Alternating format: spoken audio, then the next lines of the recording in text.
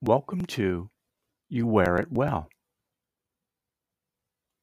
Hi, I'm your host, Jeff Heiserman, physical therapist and founder and CEO of Spectrum Ergonomics and Occupational Health Services. We're at the intersection of fashion and technology, otherwise known as wearables. We look at the people, products, and research that make up this exciting world of wearables. Are you a fashion designer, electrical engineer, or someone with the dream of designing a wearable? Apply for membership to my LinkedIn group page, Biotech Fashion, and join in the discussion.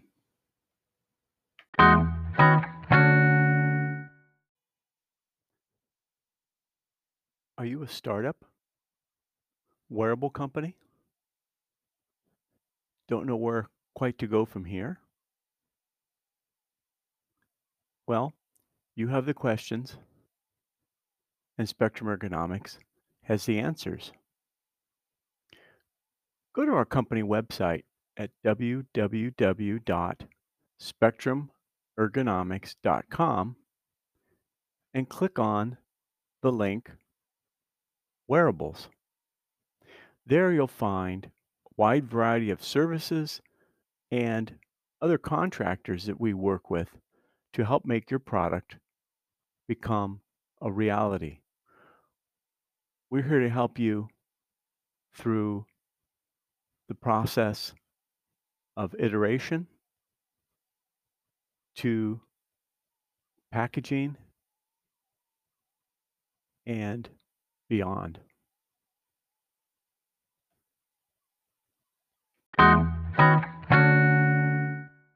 Yeah, and taking a look at your website, I was very struck by that because one of the first things I take a look at is okay, that's a beautiful piece of clothing. That looks like a 25-year-old female would wear it instead of a 65-year-old female. So how do you you seem to be going over that hurdle, and you seem to be going over it pretty well, because when you talk about universal design, so for those listeners, if you look at the liner notes, I will have the website for Victoria's company there, so you can see for yourself what we're discussing right now. And I think that's a big jump.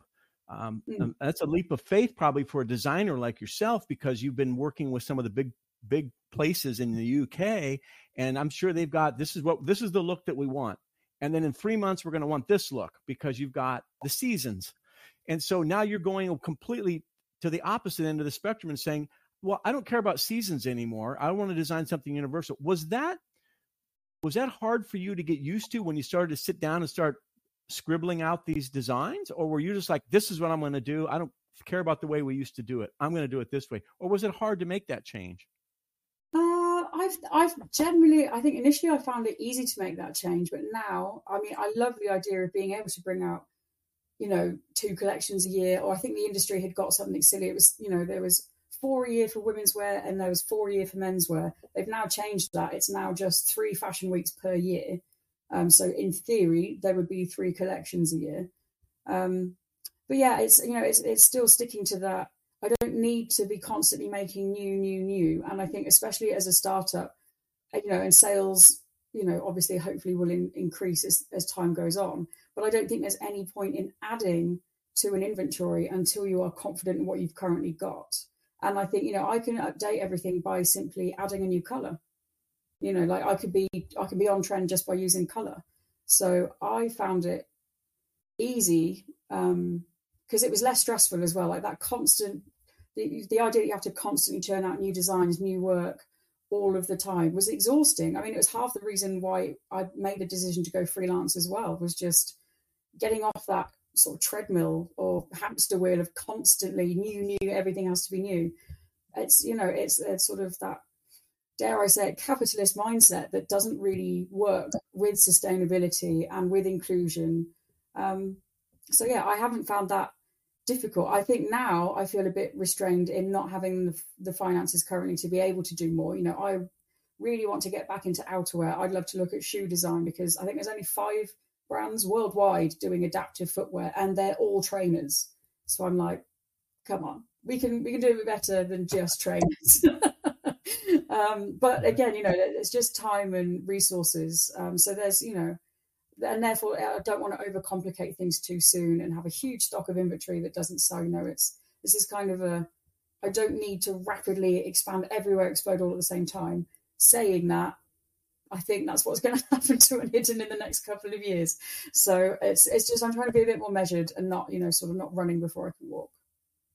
Now you brought up the point about, taking a look at shoes, the shoe market, and there's trainers that are designing them, and like, we can do more. I'm going to give you a couple minutes here. I would like you to tell any of the fashion designers that are listening to this podcast, I want you to give them a little bit of a pep talk to say, hey, look, we can get out and we can manage in adaptive wear. And I'm going to put a little pitch right here. We in the medical field need your help. All right. So Victoria, you pitch to your fellow designers to get out there, because you are completely right. We need help. So what can you do? What can you say right now to your fellow fashion designers around the world? Goodness. Well, I mean, if we put aside the human rights side to adaptive design and the fact that being able to get dressed should be a basic human right and people should be designing this way, there's financial incentive. I think the Purple Pound, which is the spending power of the disabled community, is estimated to be worth $8 trillion globally. That's not a small market. That's massive. I think, and like I said, it's 1 in 4 people in the US and 1 in 5 in the UK. It's up to 22% of the global population have a disability, and they have spending power. And, they shop with, they're loyal. They're so rarely targeted. I mean, I think in this time of trying to scale things back whilst also somehow increase sales, how dare you continue to ignore this huge market? Like, it's massive. Why, can brands really afford to not include the disabled and chronic sick community anymore?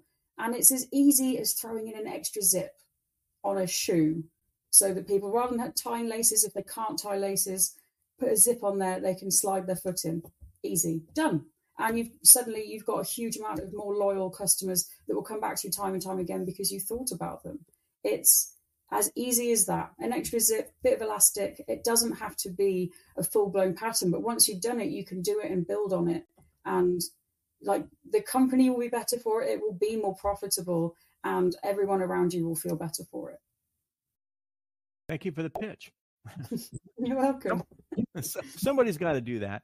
And I really feel very strongly about that. Victoria and I were talking before we started here on the podcast that it's really long overdue. And we joke a lot about, the gowns that we use in the medical profession are, 18th century, although we're probably not joking about that. It's probably true.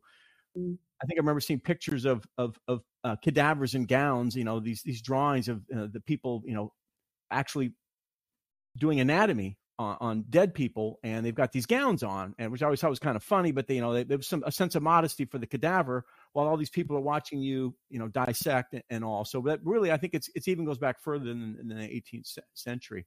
So I really wanted to get that out because I have talked with other designers here on the podcast, and they feel the same way, and that I think there needs to be a lot more of that. And you're right, there's a huge market out there. And when I see the struggles my patients have, and I'm saying there's a lot more out there than that, a lot more. And anytime you go into a doctor's office, there's probably not just 2 or 3 people sitting there. There's probably loads of people sitting there. How many of those people have trouble getting their shoes on or their shirt or their pants? Okay, so that alone can be just looking at that. So it is a huge market. Yeah. What are some of the challenges that you see right now in your business, in what you had described a little bit earlier about wanting to branch out in lots of different directions? What directions do you see yourself realistically branching out into in the next couple of years? Because you've got a lot of ideas. Yes, well, I do have a lot of ideas, and I thankfully have a lot of collaborations coming up, which includes retail space, working with Paralympians, and a licensing deal that goes hand in hand with the kids' wear. So there's a lot happening. I think the challenges that are still there is, this would be interesting for you to hear because you might not have heard this. Facebook, in their infinite wisdom, made the disabled and chronic sick community a protected category as of January 1st this year, which means I cannot target them for marketing. So that's quite a big challenge. That's not ideal. And there's a lot of that actually using accessible hashtags, which is called camel casing. If I use those, it reduces my reach on Instagram and Facebook. So that's a challenge. And I think the biggest challenge is people are still deathly afraid of disability, talking about disability, inclusion. I think people don't know enough about it. They don't see us because we're not represented in the media. So they don't realize how many of us there are. And I think that people don't see also, I mean, there's a thing called like situational and temporary disability. So like a situational disability, as an example, if you're in a really loud nightclub and you can't hear what anyone's saying, you in that instance, you are situationally deaf. And then you think about temporary, if you're a parent of a newborn and you can't put the baby down, you've suddenly only got one arm to work with. How are you going to get your chores done? How are you going to get dressed? How are you going to dress that child or other children around you without putting the baby down? You know, it's not just actually really about the disabled community. It's about everybody. So I think the barrier or the challenge has been getting people on board with that message and not seeing disability as a big pity party. I think that's the problem.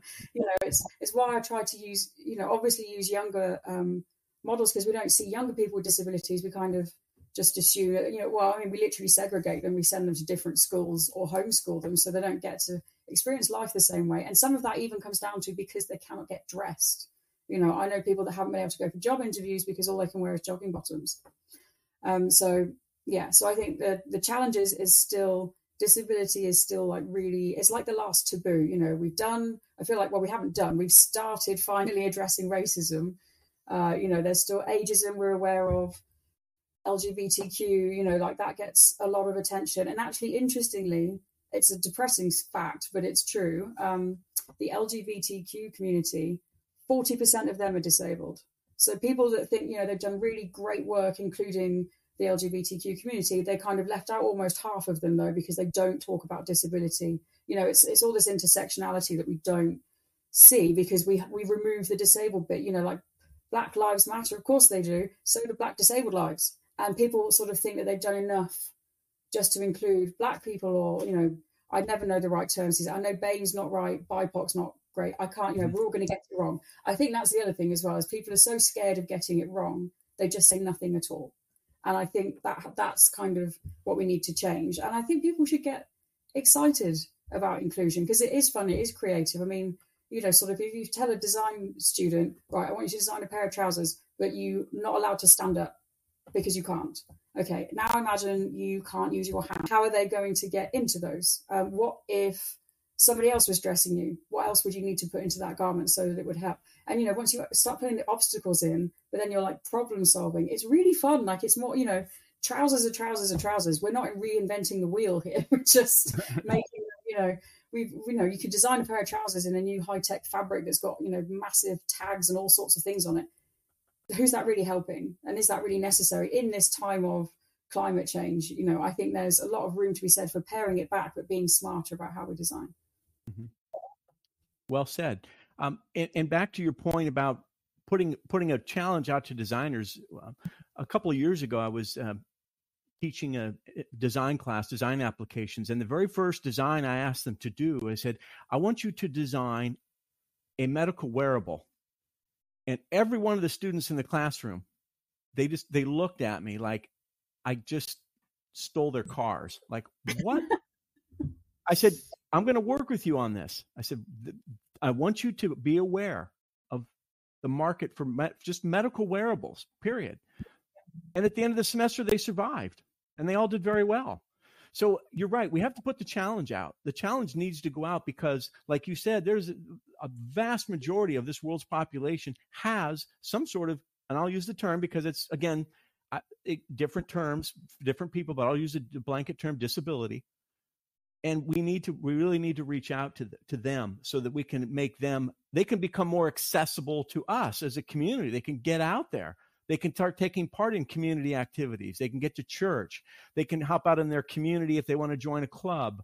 If they want to just get out and start walking, maybe they're going to feel better wearing nicer clothes and they'll start walking and their back pain will get less, whatever it might be, just psychologically feeling better. So I think that's a really good point and you saying challenging designers to design for if you only have use of one hand, or you can't use one arm, or whatever. I think that's a really good point. And I know if a lot of designers look like my students did, then maybe they need a brick to fall on their head to really get them to wake up for that, because it needs to be done. And I'm sure my students probably thought, this guy's crazy. What is he? But in reality, when they got done, they did a beautiful job on it. And so I think designers need to just stop and listen to you and say, let's do it. You may surprise yourself at what a nice job that you end up doing. And I think it's like you said, it's been long overdue. Well, my final question that I ask all my very special guests: where do you see this particular sector? And I'm going to use the term wearables because this is a wearable podcast, but it indeed is a wearable. But where do you see this sector that you're in adaptive fashion in 5 years? Well, I hope that we actually speed up. If we look at the trajectory of maybe plus size fashion, which is a sort of a phrase or a category that shouldn't exist, it's just sizing. But if we look at how long that took for people to adopt, accept, start to include, I would like to hope that adaptive fashion or wearables isn't 10 years behind that. It certainly feels like it at the moment. So I think the uptake is going to be a lot faster. I hope that it will be a lot faster, because people have been thinking and talking about fashion in these terms for a decade. I'm a brand ambassador for Models of Diversity. They've been going for 11 years. That's not new. Obviously, there's people who've been doing it even longer, but it's not new that this need has existed. So I really hope that it sort of picks up. And I think it's going to be a domino effect. I think as soon as, that one, I don't want to say big fashion brand, because Tommy Hilfiger does adaptive clothing. No, he doesn't talk about it, doesn't advertise it, but he does it. So I think it's going to take somebody other than Tommy, or for Tommy, if you're listening, to actually advertise that you do adaptive clothing. I think it's going to take a few high street retailers in the UK, but I think it's going to be awful. I have a feeling fast fashion brands will probably do it first, and then if one does it, they'll all do it. And I think I hope that happens from high fashion and all the way down to high street and affordable brands. But yeah, I'm curious to see who does it first. But I think it's coming, and I hope it just becomes normal. I don't really want. This is why I design universally. I want anyone to shop from me. I don't want to other this community so they have to go to a specific shop for just them. I think what they need should be right out where everybody else goes. They should be able to shop in the same places, just like just like everybody wants to. I think that should be the norm. So I hope that happens in 5 years' time. I think that might be a bit soon for that to be so normalized, because the amount of work that still needs to be done. But I'm going to err on the side of optimism and say that hopefully it will be, there won't be any more of these, it's the first, or this is the first brand to do this, first brand to do that. Hopefully that stops in the next 5 years. So do I, because it needed to be done 100 years ago, if not even sooner than that. It's exactly. way overdue. Because I really wanted to talk about this, because I have abdominal problems. So all of the stuff that I have to expose myself for are on my stomach, but yet I have to wear a gown that goes on the front with my, with my behind out. Makes absolutely no sense. So I still have to lift it up. So why bother with it? It's honestly, every time I go in and they're like, put it on, no front facing, I'm like, but you've got to look at my stomach. Why am I here with a gown where you'll see my back when you've got to look at my tummy? It's ridiculous. And yes, it does need a massive update. Well, in that case, Victoria, next time you have to put a gown on, just put it on with the front and the back and the ties in the front. Because if I have to look at what we call the anterior, the front portion of the body, I ask them to put the gown on backwards. And they don't have any trouble doing that. And I tell them, I want you to put it on backwards because I have to take a look at the shoulder. I have to take a look at the hips. Whatever it is, that's what I have them do. So if I got to take a look, that's what I do. So they shouldn't take a funny look at you, because I have my patients do that. So that's not far-fetched. That's practical. Until they can get something that's actually normal clothing, you have to do that to be able to do that. Well, I want to thank you again for taking time out of your busy day to be on the podcast, and the inspiration that you can be for other designers out there, because we've been talking, we definitely need more of that, and it needs to be it needs to be accessible, and it needs to be, like you said, everywhere. You go in to buy some clothes at whatever the store might be, you want to be able to buy clothes if you're going in a wheelchair, or if you have a colostomy, or if you have the inability to lift your arm up to put a jacket on. You've got to be able to find those clothes readily, and why not in regular stores, wherever country you might be in, to do that. So I want you to keep me up to date too, and anything else that starts to come out in your line, please drop me an email and let me know. And as that starts to progress, I'd like to have you back on the show again so you can let the world know what you are doing with adaptive fashion. And because, again, the world needs to know that. People need to know so they can start to put the push. The more push there is on manufacturers and designers and clothing companies, the sooner things are going to happen. So if we can get the ball rolling, that's exactly what we need. So again, I want to thank you for taking the time out, and wish you nothing but success for your company. Thank you very much. It's been lovely to be here. Thank you. Okay. All right, you take care and have a good rest of your day. I will. You too. Spectrum Ergonomics and Occupational Health Services provides a broad array of design and engineering professionals for your wearable project. We feature the following design specialties: pattern making, digital textile, athletic wear, sensor, fashion, exoskeleton, robotics, and mechatronics. We also offer beta testing of your wearable in our private clinic.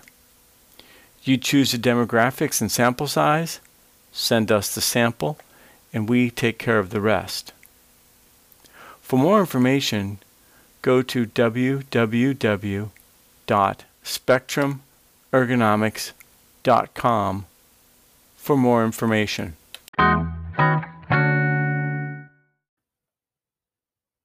Hey, if you're a startup wearable company and you'd like to be able to get your information on this podcast, please contact me at my company website, www.spectrumergonomics.com. I'd love to be able to feature a little bit about what you're doing to let the world know about your wearable. Well, thanks for joining me at the intersection of fashion and technology, and may you wear it well.